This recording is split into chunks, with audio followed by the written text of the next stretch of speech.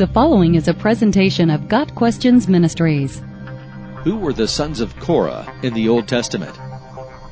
The story of the sons of Korah in the Old Testament is truly a tale of two fathers and two destinies. The story begins with the Israelites of Moses' time as they journeyed through the wilderness just after leaving Egypt. In Numbers chapter 3, God set aside the Levites out of the tribes of Israel for full-time service to Him. They were ordained to take care of the tabernacle and all of its implements, as well as the Ark of the Covenant. Only the descendants of Aaron, however, were allowed to serve as priests. The three sons of Levi were Gershon, Merari, and Kohath. The Gershonites were responsible for the care of the tabernacle and tent, its coverings, the curtain at the entrance to the tent of meeting, the curtains of the courtyard, the curtain at the entrance to the courtyard surrounding the tabernacle and altar, and the ropes, and everything related to their use. The Merarites were appointed to take care of the frames of the tabernacle, its crossbars, posts, bases, all its equipment, and everything related to their use, as well as the posts of the surrounding courtyard with their bases, tent pegs, and ropes. The Kohathites were responsible for the care of the sanctuary. They were responsible for the care of the ark, the table, the lampstand, the altars, the articles of the sanctuary used in ministering, the curtain, and everything related to their use. They were under the direct supervision of Eleazar, son of Aaron. Unlike the Gershonites and the Merarites, who were allowed to transport the items under their care on carts, the Kohathites had to carry their items, the holy things of the tabernacle, on their shoulders. They had the arduous burden of transporting these items from place to place as the camp moved, but they were not allowed to actually touch the items or they would die. The priests had to wrap the sacred objects in special coverings before they were transported, Numbers 4 verse 15. Many of the Kohathites began to disdain this task and to covet the role of the priests. Korah was the grandson of Kohath, and he began to run with another group of Reubenite malcontents, namely Dathan and Abiram, sons of Eliab, and On, son of Peleth. In pride, they roused a group of 250 men together to challenge the rights of Moses and Aaron to the priesthood, Numbers chapter 16. Moses summoned the rebellious men to stand before God and burn incense. God warned Moses to let the assembly know to get away from Korah, Dathan, and Abiram, their households, and the other rebels. Then a remarkable and terrifying event happened. Moses said, "This is how you will know that the Lord has sent me to do all these things, and that it was not my idea.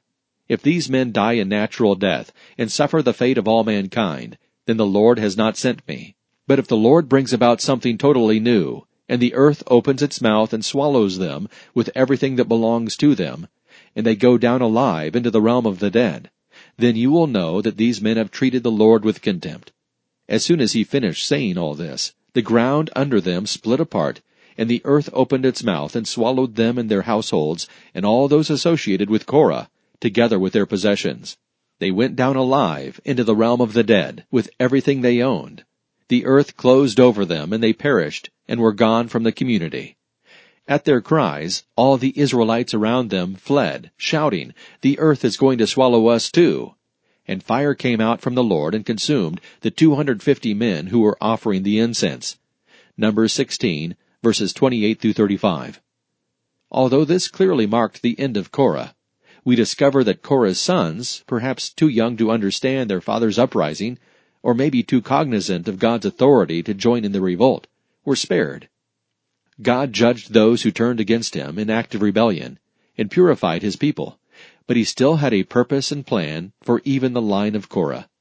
After 7 successive generations, the prophet Samuel arose from the line of Korah, the genealogy of which is recorded in 1 Chronicles 6, 1 Chronicles 38, and 1 Samuel chapter 1.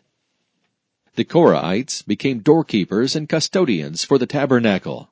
One group of Korahites joined King David in various military exploits and won the reputation of being expert warriors. However, the most remarkable thing to note about the sons of Korah is that during the time of King David, they became the great leaders in choral and orchestral music in the tabernacle. Heman the Korahite had a place of great importance as a singer, along with Asaph, a Gershonite, and Ethan or Jeduthun, a Merarite. These individuals played an important role in the Thanksgiving services and pageantry when the Ark of the Covenant was brought to Jerusalem. David formed an elaborate organization for song, instrumental music, and prophesying through these men. Of all of the Psalms in the Bible, about 25 are attributed to the sons of Korah. These beautiful Psalms express a spirit of great gratitude and humility to an awesome, mighty God. They express a longing for God and deep devotion. These poetic songs include Psalms 42 through 50, Psalm 62, and Psalms 72 through 85.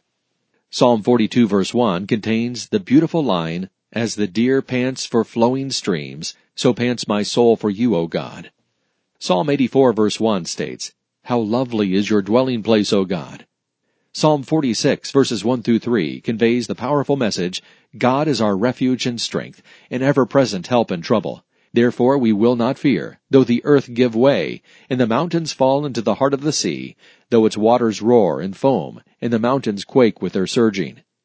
One wonders if the poet who penned these lyrics was remembering his ignoble beginnings, his distant ancestor who perished in an earthquake for his pride and rebellion. Perhaps it was that reflection that prompted the following words of the same psalm. He says, "Be still and know that I am God. I will be exalted among the nations. I will be exalted in the earth." Psalm 46, verse 10. For each of us, our own songs of renewed purpose and redemption should flow out of a heart of humility as we remember the fallen state from which He raised us and the redemption that we experience through His grace. This was certainly the case for the sons of Korah. Got Questions Ministry seeks to glorify the Lord Jesus Christ by providing biblical answers to today's questions. Online at gotquestions.org.